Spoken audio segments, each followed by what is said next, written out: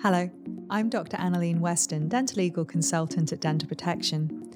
Welcome to Risk Bites, a series of podcasts created specifically for dental practitioners in Australia. Risk Bites looks at the key dental legal risks and issues affecting dental practitioners across Australia and provides helpful advice and guidance on how to steer clear of them, leaving you free to provide safe and high-quality dental care for your patients. In this edition, we're going to focus on the role of body dysmorphic disorder and how it impacts on our ability to achieve patient satisfaction. So, Mike, why are we discussing body dysmorphic disorder today? Well, thanks, Annalene, and hello to all of my colleagues out there. We've been receiving incredibly positive feedback about these podcasts, and we have also, not surprisingly, had members suggest to us areas of interest and areas where they perceive that there is a need for information. And one of these topics is body dysmorphic disorder, which I think you would agree is a poorly understood both within the dental profession and also more broadly in the community.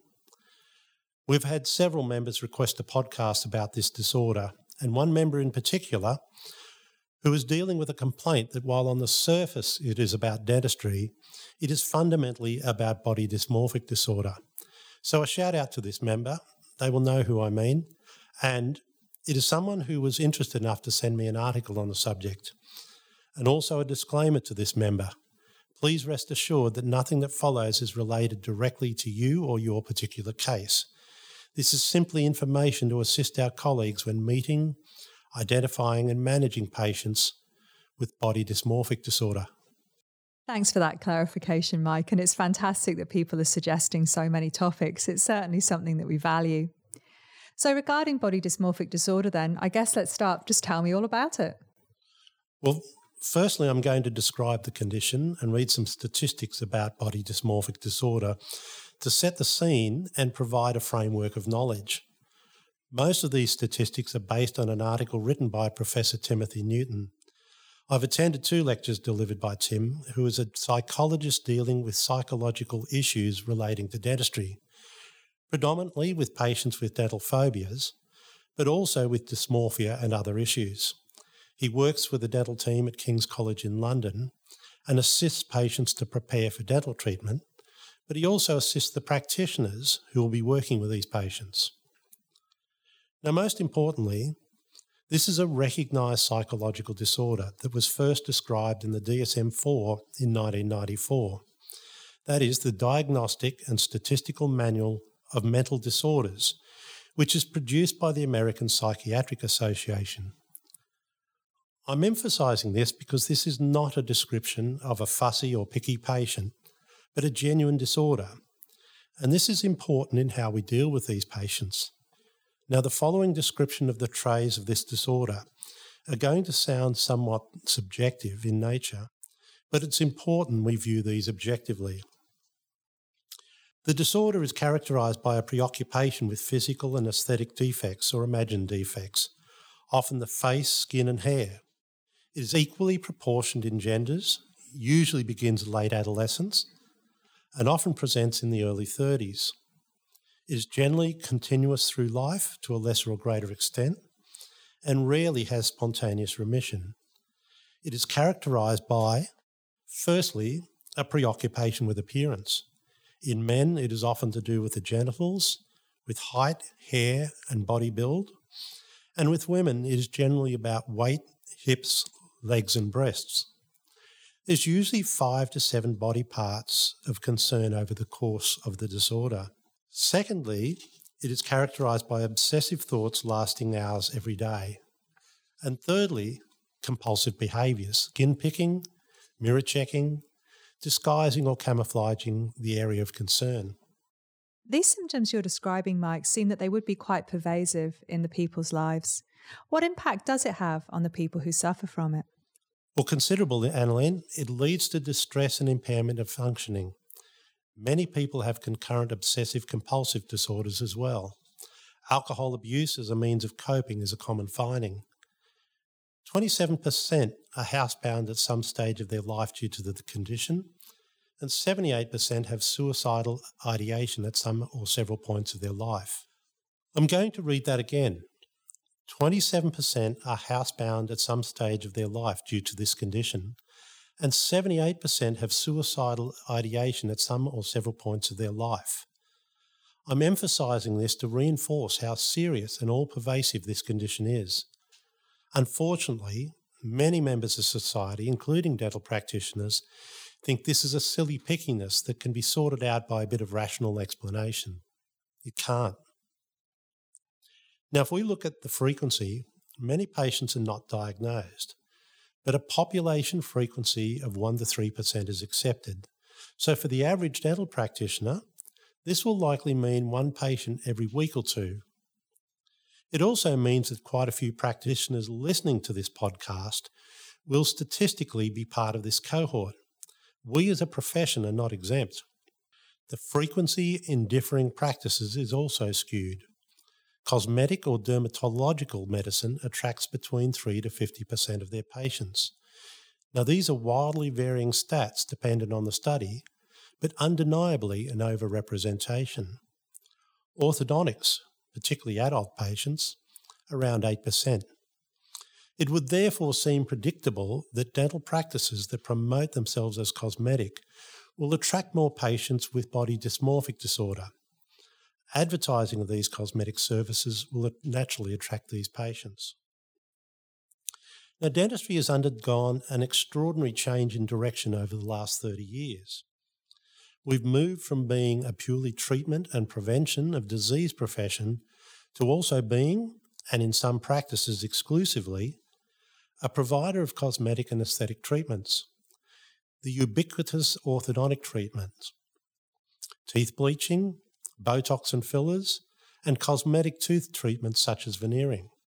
This has been brought about by affluence, revolutionary products and techniques, and a consumer-driven market who know about these treatments and can do their research on the internet and know what they want.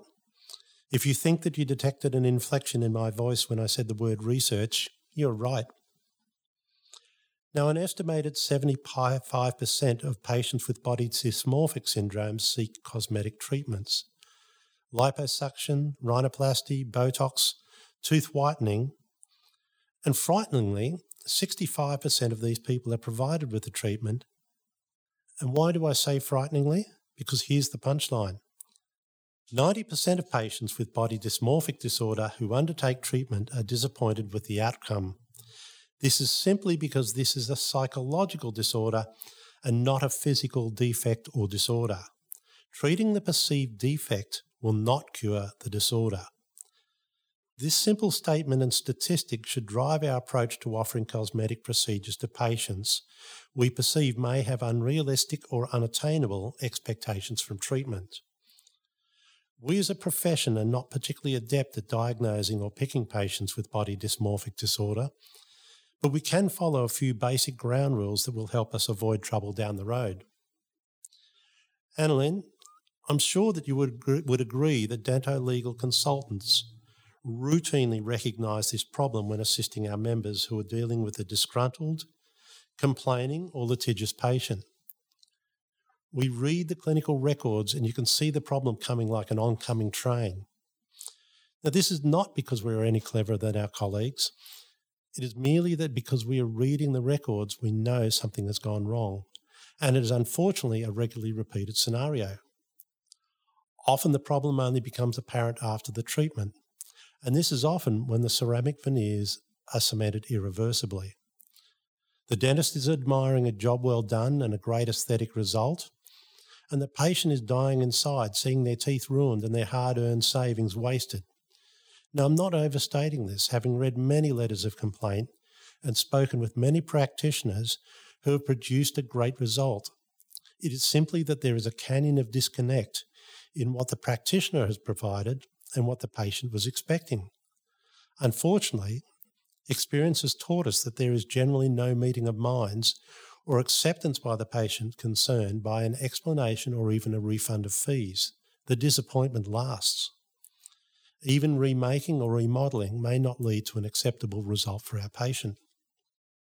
Those statistics, Mike, are alarming indeed when you set them out like that. So to help colleagues in their identification and management of these patients then, where does it all go wrong? In short, on day one, Generally, in our not recognising the red flags when they are first presented to us. Most patients with body dysmorphic disorder doctor shop. So a patient who presents with a history of disappointment with previous dentists and treatments, and not just dental treatments, may just be unlucky, but perhaps there is more to the story. So prick your ears up, colleagues, and listen to your patient's story. Patients who talk you up, telling you how great you must be, or what a great job you did on their friend, or the patient presentation on your website. There's a reality check here. Most of us are not that great that we deserve praise before we provide treatment. Now, warning sign number 2. Patients who may seem to know as much or more about the treatment than you do. This may be part of the obsession. They have researched this treatment extensively, and this can lead to a multitude of problems. Firstly, the research and the perfect results your patient has seen on the web may differ from what you intend or what you are capable of producing. Their facial shape, facial symmetry, or features may dictate that the whole result will not be like the examples on your webpage. Beware the temptation to agree to a particular treatment, product, or process that your patient demands because that is what they want. Stick instead to what you know and what works best in your hands. Secondly, this patient research can lead to failures in the consent process. Our patient knows so much that we may not enforce the consent process.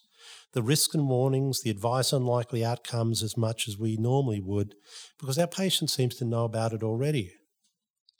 Conversely, our patients may not listen when a practitioner describes risks and warnings, limitations and likely outcomes. Why should they? They've researched this thoroughly and know how it should turn out. So they may tune out of this discussion because they have already envisioned the outcome and they just want to get on with it. This is not a patient problem. It is our problem because it is our professional obligation to ensure the consent process is valid. This scenario is well described in Dental Protection's Case Matters podcast. You've made me look like a horse. And I would encourage my colleagues to listen to this also to hear how this particular case unfolded. Warning sign number 3, and the red flag we should not miss. When the defect or deficiency that your patient describes is so minor that in your opinion you can barely detect it, or you don't believe that it is an actual defect. If you can't see it, you can't fix it. These are the defects that make up a high proportion of the 90% dissatisfaction with treatment outcomes. We just have to learn to say no. Making sure that your consent process is sound and providing our patients plenty of information, visuals of the outcome, mock-ups, time in temporary veneers or crowns is all very helpful and protective, but sometimes we just need to say no. Our patients can be persuasive, they can flatter us, they can tell us how much they trust us, they may try coercion, but if you can't envision how the result is going to look significantly different, you have to say no. No, I don't think I can provide the result you are hoping for. I can refer, I can suggest other avenues of treatment, but I don't believe I can achieve the result you are looking for. In one sense, it doesn't matter how good your consent process is. No one wants to deal with a disappointed and angry patient who believes that you've ruined their teeth or at best wasted their time and money. Yeah, thanks for that, Mike. It's a really interesting topic, and I feel that we've only really scratched the surface today. Where can our colleagues learn more about this if they wish? I would recommend Professor Timothy Newton's articles and the source references he uses. Also, the DSM-5 has links to articles and descriptions which are very helpful if you can access a DSM-5. Links to these resources will be made in our episode notes. Thanks, Mike, for that incredibly relevant and helpful content, and thank you all for listening. We do hope this podcast was helpful to you, and we look forward to sharing more guidance with you in the future. If you like Dental Protection podcasts and you'd like to hear more, please subscribe and leave a review.